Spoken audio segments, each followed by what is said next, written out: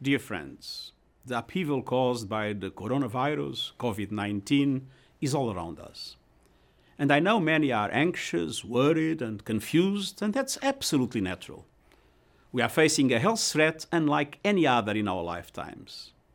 Meanwhile, the virus is spreading, the danger is growing, and our health systems, economies, and day-to-day lives are being severely tested.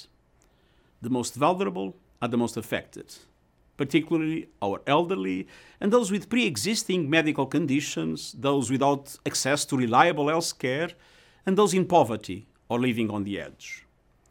The social and economic fallout from the combination of the pandemic and slowing economies will affect most of us for some months. But the spread of the virus will peak, our economies will recover, and until then we must act together to slow the spread of the virus and look after each other. This is a time for prudence, not panic, science, not stigma, facts, not fear.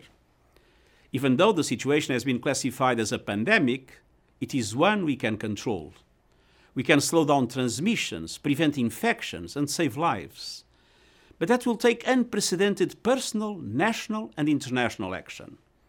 We must declare war on this virus. And that means countries have a responsibility to gear up, step up, and scale up. By implementing effective containment strategies, by activating and enhancing emergency response systems, by dramatically increasing testing capacity and care for patients, by readying hospitals, ensuring they have the space, supplies, and needed personnel, and by developing life-saving medical interventions. And all of us have a responsibility too, to follow medical advice and take simple, practical steps recommended by health authorities. In addition to being a public health crisis, the virus is infecting the global economy. Financial markets have been hard hit by the uncertainty, global supply chains have been disrupted, investment and consumer demand have plunged, with a real rising risk of a global recession.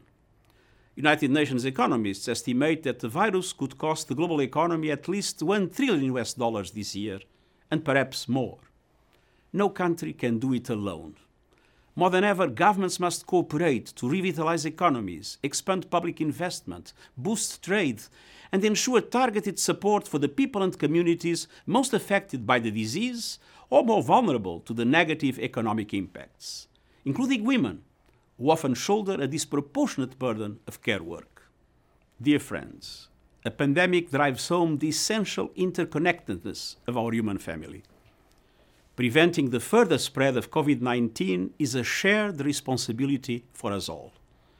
The United Nations, including the World Health Organization, is fully mobilized. As part of our human family, we are working 24/7 with governments, providing international guidance, helping the world take on this threat. We stand in full solidarity with you. We are in this together, and we will get through this together. Thank you.